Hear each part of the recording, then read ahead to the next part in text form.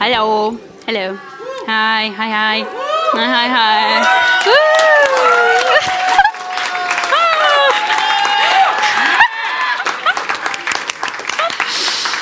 Oh, I love it. Brilliant. Cool. Enthusiastically, let's turn to John 17. Way! Come on. Come on. Right, my name is Lukundo. For those who don't know me, you can call me Lou. But yeah, let's start in John 17 from verse 1 to 9. This is Jesus speaking. John 15. I am the true vine, and my Father is the vine dresser. Every branch in me that does not bear fruit, he takes away, and every branch that does bear fruit, he prunes, so that it may bear more fruit. Already you are clean because of the word that I have spoken to you. Abide in me, and I in you, as the branch cannot bear fruit by itself, unless it abides in the vine. Neither can you, unless you abide in me. I am the vine, you are the branches. Whoever abides in me and I in him, he it is that bears much fruit. For apart from me, you can do nothing. If anyone does not abide in me, he is thrown away like a branch and withers, and the branches are gathered, thrown into the fire and burned. If you abide in me and my words abide in you, ask whatever you wish and it will be done for you. By this my Father is glorified, that you bear much fruit, and so prove to be my disciples.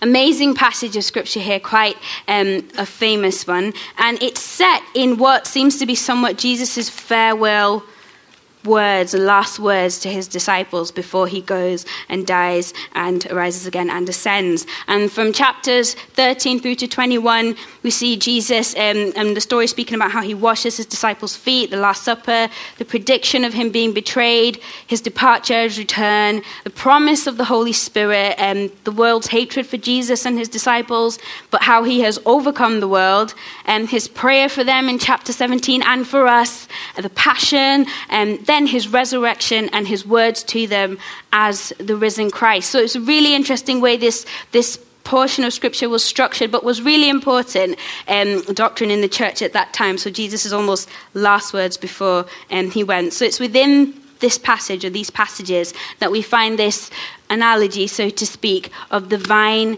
its branches, and the vine dresser. So who is described in this analogy? Well, the vine is Jesus, as he said, I am the vine. And the branches are the people. He says to disciples, to us, you are the branches. And the vine dresser, our Father in heaven. Now, the amazing thing about this analogy is that it speaks of connection as well as purpose. So it's through Jesus. Sorry, he's so cute. So through Jesus, we're connected to the Father, finding our source and our dependence in Jesus alone. And only by being in him can we produce fruit. And it's a beautiful picture of, because I don't know if you've ever seen a vine or looked at a picture of a vineyard. Is it vineyard? I'm going to say vineyard for the rest of the night. So yeah, okay, we're okay. We've agreed. It's a vineyard. If you say vineyard, it's okay. But I'm going to say vineyard. Okay, so... No, there's freedom. So it's all interconnected, and it's moving around, and it's this big system. It's one big plant system. So there's this beautiful analogy of him in us and us in him and the Father, and it's all one big family unit working together in perfect harmony and unity. But it's amazing. So the branches that produced no fruit, some would say, were never really in the vine to begin with. And bearing in mind, we've just seen Judas who betrayed Jesus. And in chapter 13, verse 10 to 11, Jesus said to them, the one who has bathed does not need to wash except for his feet, but is completely clean. And you are clean, but not every one of you. For he knew who was to betray him. That's why he said, not all of you are clean. So Judas was with him, but was never really in him. So some sort of superficial connection. But Jesus says to his true disciples, already you are clean because of the word that I have spoken to you. They received the revelation of who Jesus was, and Jesus was the word of God incarnate, so interchangeable. They received the word and they put their faith in him, and he made them clean. And I was thinking to myself, why the analogy of a vine, Jesus? Couldn't it have been a tree? It's a bit random. Well, maybe not, because it's in the Mediterranean, but whatever. But Israel would have been familiar in that time with the imagery of the vine. And if you did go along to the Great I Am series, you'll know all about this. But it's good to hear it again. So let's go to Isaiah chapter 5. So the imagery of a vine would have been very, very familiar to them. Isaiah chapter 5.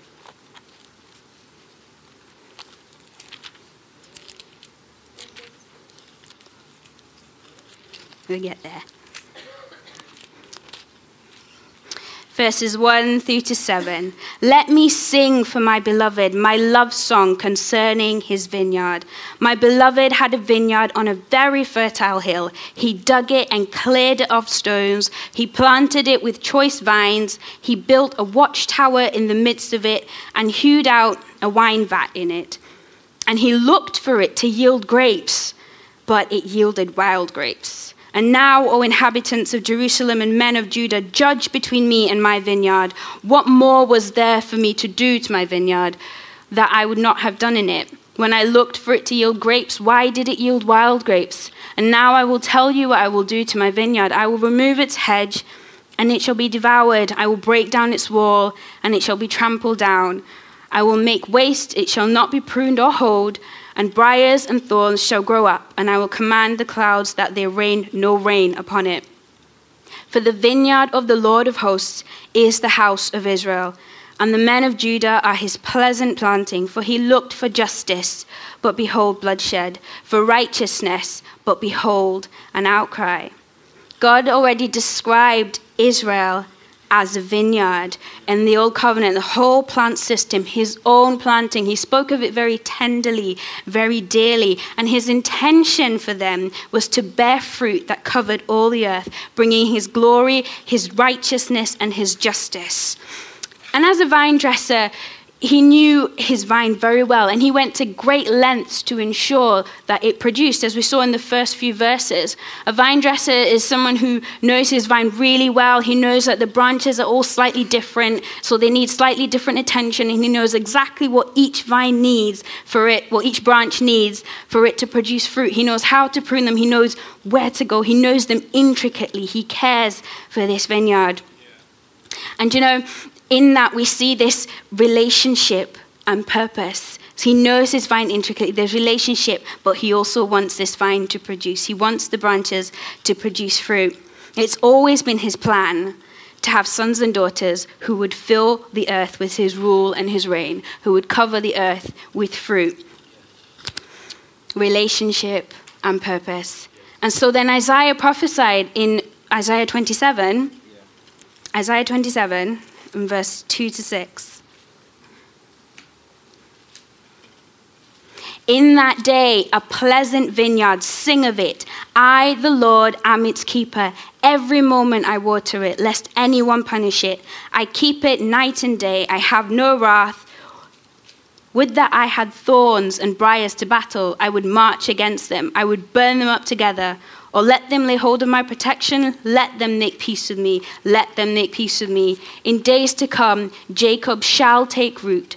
Israel shall blossom and put forth shoots and fill the whole world with fruit. And God's intention remains to fill the whole world with fruit, with his righteousness and justice, heaven here on earth. And so clearly Israel sort of failed to do this as God's intention was. But as always, we know the answer is... Come on. The answer is always Jesus. So even though Israel didn't manage to do this, Jesus comes along, and when he shows up, and he says this in John 15, he says, I am the true vine. So he's saying, I am the reality of the type that you saw. So you're familiar with this imagery, but I'm the trueness. I'm the eternal thing that wasn't eternal then, but I'm the trueness of the form that you saw under the old covenants. Remember what you saw then? I'm the real fulfillment of God's plan, or how this is going to happen. And this was one of the last, it was the last I am sayings in the Gospel of John, where Jesus says, I am, and it points to his deity, because God had revealed himself to Moses as the I am. And so when Jesus comes up and says, I am the way, I am the light, I am the bread of life, I am the door, now I am the vine. He's saying, he's pointing to his deity. And only in him, in being connected to the Father, no longer through a physical, demographic of people from a certain place.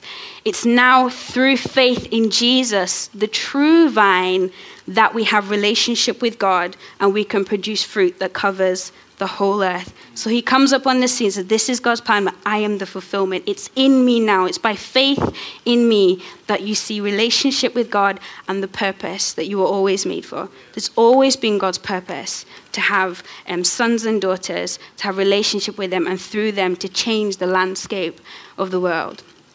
Now, what does it look like, to abide? Many times I've heard people talk about abiding in God, and a lot of times it's referred to as resting in God, or resting, soaking, taking up residence, and it's all chill, and which is true in a sense, but that's not the entirety of what it means to abide in God. And interestingly, the English word, in abiding means to accept or act in accordance with a rule, decision, or recommendation. That's the English translation of abiding. Because you abide by the rules, you abide, etc. So if we go back to John 17. Thank you. John 15, verse 7. John 15 from verse 7. He says, if you abide in me, and my words abide in you, ask whatever you wish, and it will be done for you. By this my Father is glorified, that you bear much fruit, and so prove to be my disciples. As the Father has loved me, so have I loved you. Abide in my love. If you keep my commandments, you will abide in my love, just as I have kept the Father's commandments and abide in his love. These things I have spoken to you, that my joy may be in you and that your joy may be full. So abiding in him and abiding in his love looks like obeying his word and obeying his commandments. Now, God is always the initiator. We love him because he first loved us. He says to us, you are the branches, as I've made you clean. He says, I love you, therefore abide in my love. I already love you. My love is lavished upon you, so remain in it. My love, I'm not pulling my love back. I'm not taking it away. I love you. He's the initiator. Abide in my love. I've saved you. You are in me. And so us abiding in him and coming to him and drawing on him is in response to what he's already done. By faith we come to him. We are in the I'm mixing my vines and my branches. And he says, abide in me. And it's almost this on our part to draw closer to God, draw near to him, and he draws near to us. It's okay, Ollie. There's something for us to do in response to what he's already done. So he's already done it, but he says, abide in me, remain in me. And as we draw close to him, he draws close to us. As we choose to place our dependence and receive everything that we need from him and him alone. And so the word abide in Scripture actually means to remain in and to continue in. So I abide in Christ, I remain in his word, I remain in his commandments, in the revelation of who he is. And only by doing this is how I produce fruit. And I remain in his love. I remain in the love that he's already given me. I rest in it, I understand it, and from that place is where I live. From that place of knowing I'm unconditionally loved by the Father is where I can then go forth and produce fruit, because I know where I'm rooted in, and I'm rooted in the love of God. In John 14, verse 15 to 17, previous chapter, if you love me, you will keep my commandments, and I will ask the Father, and he will give you another helper to be with you forever, even the Spirit of truth, whom the world cannot receive because it neither sees him or knows him. You know him, for he dwells with you and will be with you. And so I do so with the Holy Spirit strengthening me. I grow to understand the length, the depth, the breadth and the height of his love for me. And in that I am filled with the fullness of God. The fruit of the Spirit is produced in me. And I can do all that he has prepared for me to do because I abide in him and because he abides in me. Yeah? In his word and abiding in his love. It's absolutely amazing knowing when we say that we are loved lovers, loving others, and we don't want to be a people who run about just trying to do things in our own strength and in our own power. And Jesus says, you can't do anything without me. And so when I understand the love of God for me, from that place of knowing I'm truly loved and he's truly for me, that love overflows into obeying him and doing what he's called me to do and to loving others. So he said, abide in me, obey my commandments. But he doesn't just stop there. To carry on in verse 12 of chapter 15. Make sure that's right. Yes. This is my commandment, that you love one another as I have loved you. Greater love has no one than this, than someone lay down his life for his friend. You are my friends if you do what I command you. No longer do I call you servants, for the servant does not know what his master is doing, but I have called you friends, for all that I have heard from my Father I have made known to you. You did not choose me, but I chose you and appointed you so that you should go and bear fruit, and that your fruit should abide, so that whatever you ask the Father in my name, he may give it to you. These things I command you, so that you will love one another. So we know abiding in him means to remain in his word and obey his commandments. And his commandment is to love one another. And you know, we've been hearing a lot lately, haven't we, about being together and being committed to one another and to resist this individualistic spirit of the age that's all about me and all about what I can get. And, you know, and even in our walk with God, sometimes it's tempting to think that I'm being more spiritual or more of a Christian when I'm by myself in a room praying for how many gajillion hours, or I'm doing this, I'm having all these encounters and it's wonderful and I'm soaking. It's all about me in the presence of God. And we sometimes, I mean, I've done it before, are tempted to think that's when I'm being a good Christian, or that's when I'm being super spiritual. This is how I'm growing. And actually, it's not wrong to do these things. It's not wrong to spend time in God's presence, to close the door behind you, go away and pray. It's not wrong at all. But Jesus is clearly saying that it's not all about you and your little experience in your room. There's a lot more to it, because any encounter and experience we have with Jesus causes us to love those around us, causes us to move from a place of looking at just me and looking outwardly. And it's safe to say, if we do have encounters with God and we get all caught up and we're not feeling this way, to stop and check and ask ourselves, well, actually, so where am I at, God? Because I know for a fact that God is love, and I cannot encounter him without wanting to love people around me, without wanting to share the love of God. Whenever we come into his presence and we really encounter him, it's not just for us, it overflows to those around us. Our discipleship is not measured or proved by how long we do all these things by ourselves or how long we spend reading the Bible. Our discipleship is the fruit, and they will know you by your love. The fruit is they will know us by our love. So these things are important, but our commandment to obey is to love him. And love looks like something. Matthew 21, verse 31 to 40. I'll start from verse 34, actually, just for time. So when the Son of Man comes in glory and he's sitting on the throne and judging sheep and goats. From 34, then the king will say to those on his right, come, you who are blessed by my Father, inherit the kingdom prepared for you from the foundation of the world. For I was hungry, and you gave me food. I was thirsty, and you gave me drink. I was a stranger, and you welcomed me. I was naked, and you clothed me. I was sick, and you visited me. I was in prison, and you came to me. Then the righteous will answer him, saying, Lord, when did we see you hungry and feed you, or thirsty and give you a drink? And when did we see you a stranger and welcome you, or naked and clothe you? And when did we see you sick or in prison and visit you?' And the king will answer them, 'Truly I say to you, as you did it to the least one of these my brothers, you did it to me.'" Here is something so spiritual in the physical act of expressing love to someone else. And Jesus says, when you did it for one of these, you did it to me. So it's not all about, it doesn't end with my personal encounter. Being loving and showing and expressing the love of God to others is abiding in him. It's a physical expression that sometimes we're so tempted to simply focus on me and my little world and what I encounter, when actually God is saying, obey me and express that love to those around you. As you do that, you prove to be my disciples and you abide in me by loving one another.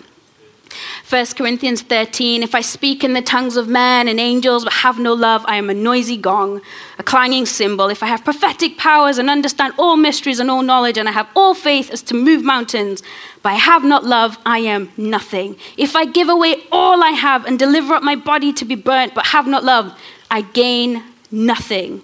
Love is patient and kind. Love does not envy or boast. It is not arrogant or rude. It does not insist on its own way. It's not irritable or resentful. It does not rejoice at wrongdoing, but rejoices with the truth. Love bears all things, believes all things, hopes all things, endures all things."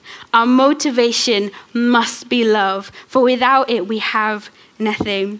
It's really important that we realize there's all the things we do when we go out and plant new sites, we get involved with VIP and the abolition group or Homes of Hope and all these other ministry areas or things we do individually, that we are abiding in him as we love the world around us, and that our motivation in doing these things is love. And as Richard shared with us last week about being in one heart and one mind, and we read Romans 15, verse 5 to 6, and I'll just read it. "May the God of endurance and encouragement grant you to live in such harmony with one another and in accord with Jesus Christ, that together with one voice," I love that, "glorify God, the Father of our Lord Jesus Christ, with endurance and encouragement." And it is, isn't it, difficult to continue to pursue connection and relationship, especially when we disagree. Now, and I can tell you there was a time, probably about second year of marriage. Now, I have been on the wrong, well, I don't know if it's the wrong side of this. I'm always giving examples where Dami is like the bad guy and then I'm the good guy, but it does happen the other way around. So he's not, yeah, anyway, he's amazing. So anyway, basically, but I just learned something in this. I think we were going somewhere, I wanted to visit someone, and Dami was like, well, we'll do this and then we'll do this. And I was like, no, we should do that and then that, because that makes more sense. And Dami was adamant, like, no, I'm sure this way is better. So okay, fine, I'll defer in love, okay. And, and it all went horribly wrong. And everything within me, absolutely everything within me wanted to say, I told you so. And I was so convicted in that moment because God said to me, first of all, love never says, I told you so. Because love doesn't boast and love does not rejoice when something goes bad. And he really told me, he said, Lukundo, rather than waiting for this to fail so you can show off about how you were right and Dami was supposedly wrong, you've forgotten that you're on the same team. So rather than waiting for it to all go wrong, so, when it all goes wrong and you say, I told you so, then what? You're both still stuck. So why don't you jump on board with whatever decision you've made? You're on the same team. You still work together, regardless of what you've decided to do. Love does not say, I told you so. And it's amazing because it does happen. We do sometimes in different settings and teams, we have our own ideas of how things should work and we should be doing it this way and we shouldn't be doing it that way. And it's easy to, if we don't do things my way, well, I'm going to stand here and wait till it goes wrong or if anything happens. And it's like, God's like, no, love doesn't say I told you so. When we decide to do something, we're on the same team and love brings us together and pursues connection regardless and forgets that they were ever... This is where we're going, and we're going in the same direction, and we're for one another.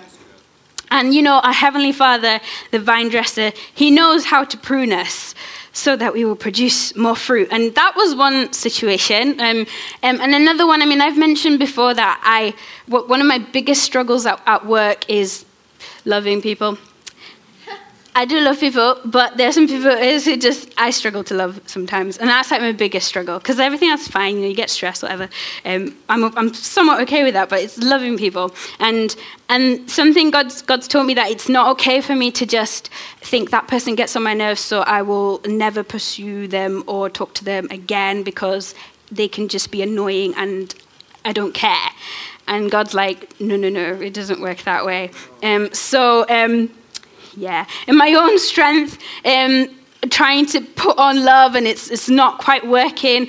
But the more that I realize and I remain in his word, and I remember his love for me, it allows his love to overflow. And countless of times that's happened to me in the workplace. And this one time recently, I was really struggling, and he reminded me of his word, and he said, love is kind. Why don't you just try being kind to your colleagues?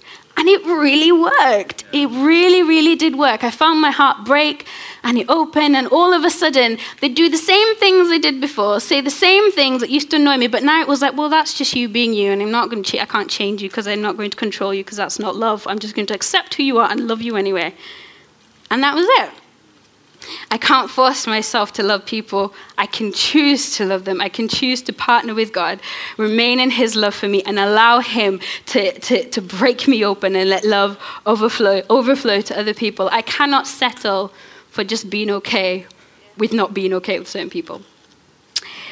1 John 4, from verse 7. Beloved, let us love one another, for love is from God. Whoever loves has been born of God and knows God. Anyone who does not love does not know God, because God is love. And in this, the love of God was made manifest among us, that God sent his only Son into the world, so that we might live through him. In this is love, not that we have loved God, but that he loved us and sent his Son to be the propitiation for our sins. Beloved, if God so loved us, we also ought to love one another. No one has ever seen God. If we love one another, God abides in us, and his love is perfected in us. By this we know that we abide in him and he in us, because he has given us of his Spirit. And we have seen and testified that the Father has sent his Son to be the Savior of the world. Whoever confesses that Jesus is the Son of God, God abides in him, and he in God. So we have come to know and believe the love that God has for us. So we have come to know and believe the love that God has for us. God is love, and whoever abides in his love abides in God, and God abides in him. By this, love is perfected with us, so that we may have confidence in the day of judgment, because as he is, so also are we in this world. There is no fear in love, but perfect love casts out fear. For fear has to do with punishment, and whoever fears has not been perfected in love. We love because he first loved us. And if anyone says, I love God, and hates his brother, he is a liar. For he who does not love his brother, whom he has seen, cannot love God, whom he has not seen. And this commandment we have from him: whoever loves God must also love his brother. We have confidence that we are in God because of the Holy Spirit. We cannot say we love God if we cannot love the person in front of us, whoever that may be, wherever they may be from, however wrong or right we think they are. That as we abide in his love, by which he first loved us, we can love one another. And I believe God wants to challenge us to, up our love game, to grow in what it really means to be family, to love one another, not just in word, but in deed, to be brave enough to pursue connection, to be honest and truthful with one another. And though it may take time, to never give up. Because as we grow together in love, and we come together as a unit, that love we take wherever we go, in our workplaces, in our schools, in our homes, wherever it may be. And this vineyard continues to grow and spread and change the landscape of the world and the city around us. Him in us and us in him. You know, Winnie the Pooh said, you can't stay in your corner of the forest waiting for others to come to you. You have to go to them sometimes. I love Winnie the Pooh. It's really practical. And if there's something I just want us to take away from today is that just want us to think that this is really practical. But Jesus says, I want you to be practical. I want you to leave your corner of the forest. Stop waiting for someone to come and say hi to you. Go and say hi to someone else. Go and genuinely find out how that person is doing. If you can't physically do anything for them, pray for them. Reach out to people, show love, bless your neighbor, love your enemies, be intentional about it. And as practical as that is, we experience his joy and his presence in a way when we love other people that we don't when we're just by ourselves. We're called to be one family, one unit, one big vineyard, growing fruit and producing fruit and changing the landscape. So I just want to challenge us that even this evening or this week, why don't you pick on someone? Pick on someone, whether you know them or whether you don't. And let's begin to practice, not just in word, but in deed, abiding in God by loving one another. Amen? Amen.